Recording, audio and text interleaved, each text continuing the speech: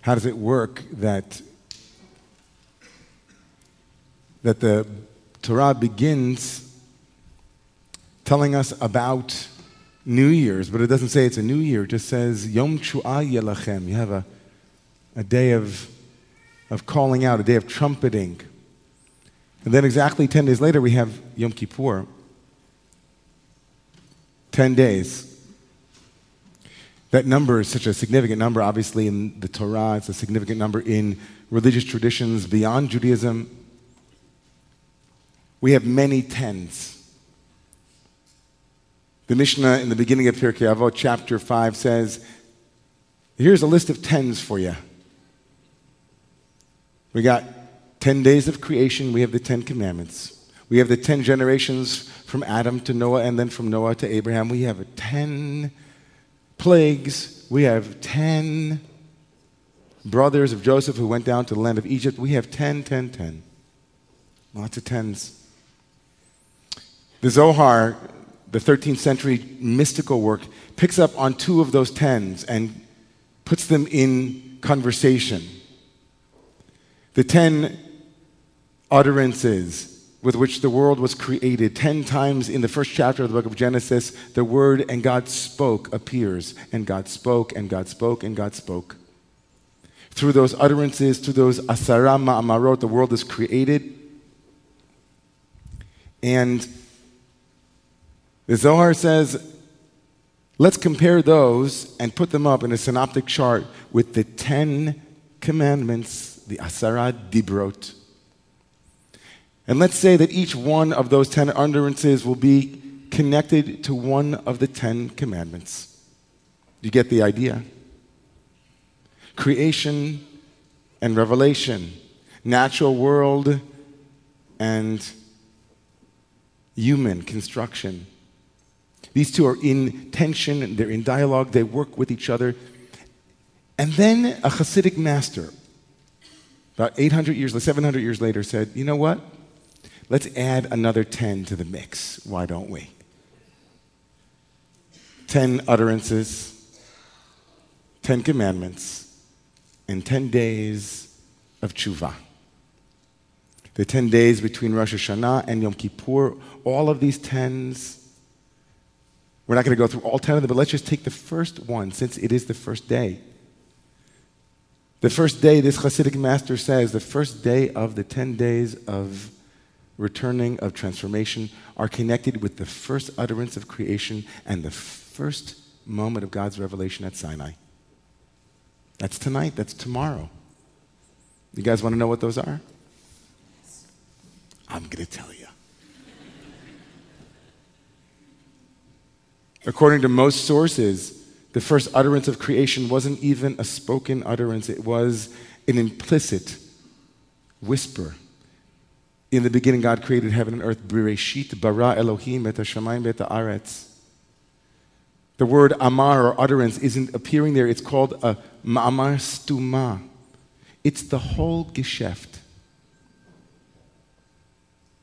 It's the first moment of creation where there was a desire to see everything unfold as it should, everything contained in that very first whispered creation. Everything that had and could become. It is the quintessence of becoming itself. What is potential? What is?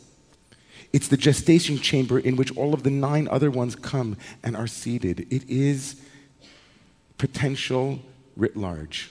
It's what could be. The middle frame is, I am the Lord your God, the first of the 10 commandments. The revelation, Anochi Adonai Elohecha. I am the one who took you out of Egypt. I am the one, God says, here I am. I'm here. That's tonight, that's tomorrow. Those 2 moments are happening. And what it says to me when I put those things together, all of that, is that tonight is when we affirm, do we believe in renewal? Can the world be recreated? And do we believe deeply in our kishkis, in our bones, that there is someone, something, some power greater than any human power. That there is some principle, some idea, some loving expression that comes from obscurity, but that beats in my heart and in yours forever, that says, I am the one who took you out of bondage. Those two moments are the first day of transformation. We need both of those. Is renewal possible? And is it possible to believe that there is a power greater than human hubris, human destructive egotism, the ignorance that blinds us from seeing each other as beautiful? That's tonight, that's tomorrow. And then for 9 days, one creation utterance, one commandment, they dance together. Tonight is the night of seeding. Tonight is the night of planting the seeds for the unfolding of a new world. 10 utterances created a world, 10 days will recreate ours. It will give us the strength, as Rabbi Jessica said earlier, to have a survival or maybe even a thriving emergency kit. What are we going to do? Here we are. The Jewish tradition says that we begin our new year not with bells and whistles, although a couple of horns. It's true. We don't begin our new year in the middle of the month like we do Passover. We don't begin our new year in the middle of the month like Sukkot. We don't begin our new year when the moon is in her fullness. Tik'u b'chodesh shofar b'keseh liyom chagenu. Blast a horn in the month in which the moon will be covered. That is the timing for the blasting of the horn when it is dark, when we can't even see it.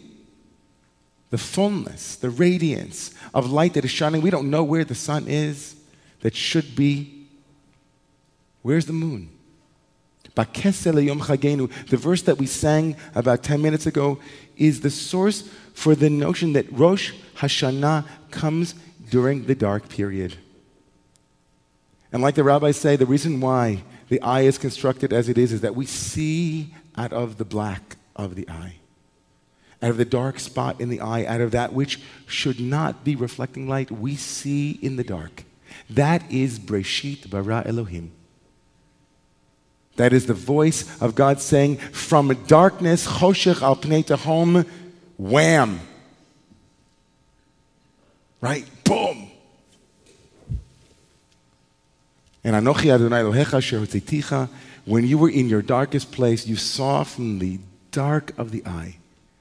We begin tonight, and we will discuss this over and over again in places every year, but maybe this year more so than ever, where we feel like we're a little bit in the dark. It's not easy to see. But Breshit bara Elohim, there was once a promise that from darkness, life and light, that first, Vayomer Elohim yehi or, there's light. From bondage, there was liberation. From despair, hope was born again. We're going to talk a lot about hope. So I want to give you some homework tonight. When you go home or you stay here to eat, turn to a friend, to a neighbor, a loved one, a spouse, and say, here's some of the dark things that I've seen this year. Here's some of the dark places I have been. Here's some of the dark things that I think need light. Here are some of the places where renewal might happen. Here are some of the places where I could use the voice of liberation to take me from a place of bondage to a place of freedom. Just begin to percolate, begin to seed, begin to experiment if you can. We've got a long way to go until Yom Kippur. Lots of words, lots of music, lots of time. 10 days. Take 10. And seed the world that you want to see.